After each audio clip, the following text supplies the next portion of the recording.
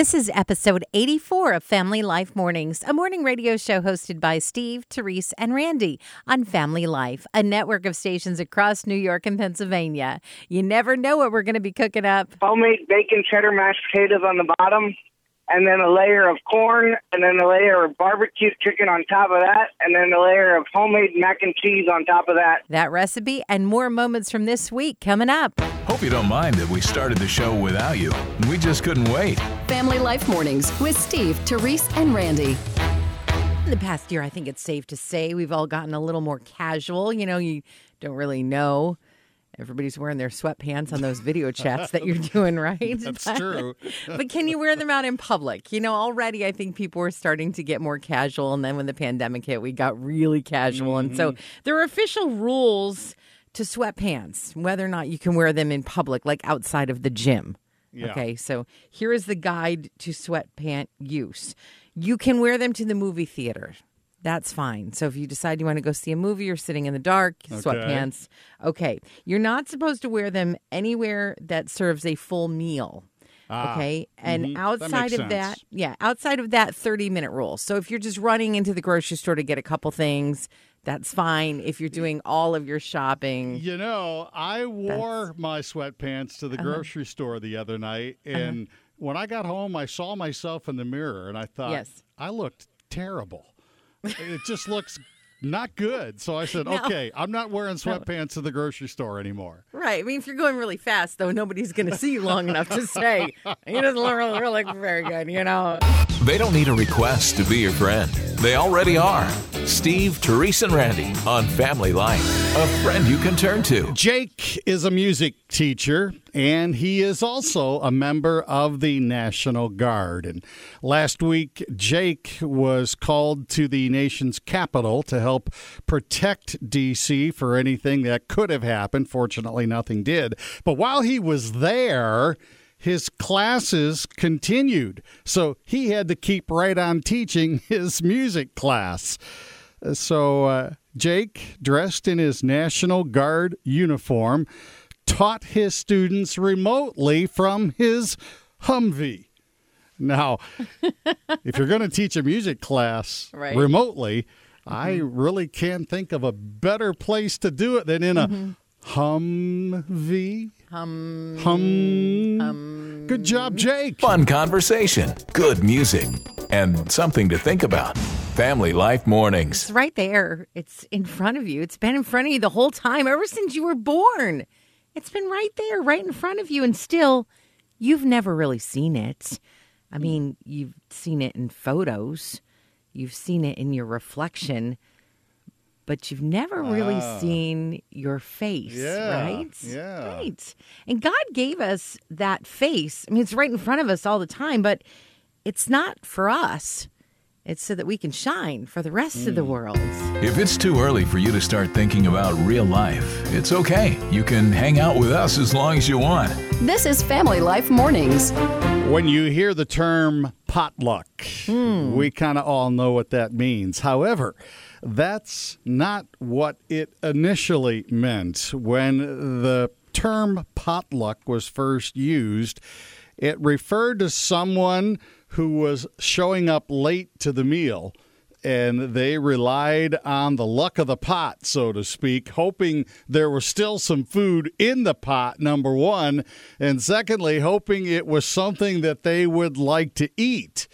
Well, now potluck means, lots of food and plenty of variety. So kind of the opposite of what it originally meant.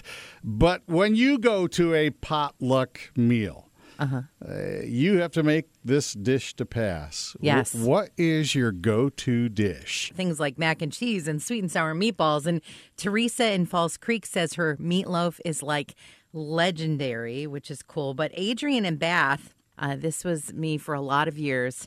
When she has to go to a dish to pass or something like that, she always brings a bag of Cool Ranch Doritos. Nobody ever takes home leftover Doritos, right? Josh from New Philadelphia, Pennsylvania. Picnic casserole. I put a layer of homemade bacon cheddar mashed potatoes on the bottom, and then a layer of corn, and then a layer of barbecue chicken on top of that, and then a layer of homemade mac and cheese on top of that, and bake it. Alan from Canton, Pennsylvania. It is tot casserole. Can't go wrong with that. Wait, tot like tater tots? Some sort of ground meat, ground beef, ground chicken. Well, the tater tots are usually the top. Sometimes you can fancy it up with some cheese, but... You're waking up with the show that keeps it clean for you and your kids. Family Life Mornings. All right, there's this one thing that you can do that's going to help you think better at work because it helps improve your blood flow. It helps your brain function. It increases your productivity. I mean, this one thing that you can do right in the middle of the workday, they say, exercise, which isn't like the most convenient thing. Most people, you might work out before work or work out after work. They say, nope, do it like right in the middle of the day. Basically, even as grown-ups, we need recess. Thanks for making us a part of your day. We're a friend you can turn to. Family Life. Okay, I admit, sometimes I have conversations with our smart speaker. Like I'll tell her to put something on the shopping list, and she'll tell me that she does. And I say, thank you. It's like the nice thing to do, right? Or if I ask for the weather and she tells me, I'll say thank you. I mean, I don't have like long conversations with our smart speaker, but it makes sense, because I say something, she says something, I say something. I just read that about half of Americans actually have conversations with this piece of electronic equipment, and it has me baffled. It's the ATM. Like the money machine at the bank. Like it doesn't even talk to you. You put in your card, you do the number, it gives you the money. What do you even say to the ATM, right? Like, because I would be like, I said 20s. No, I don't know. Give me more. Hey, can you hand me maybe a 10 spot more? Yeah. Right. God gives us each new morning. We give you the encouragement to get through it. This is Family Life. Well, we already have lab-grown meat, but now we have lab-grown wood.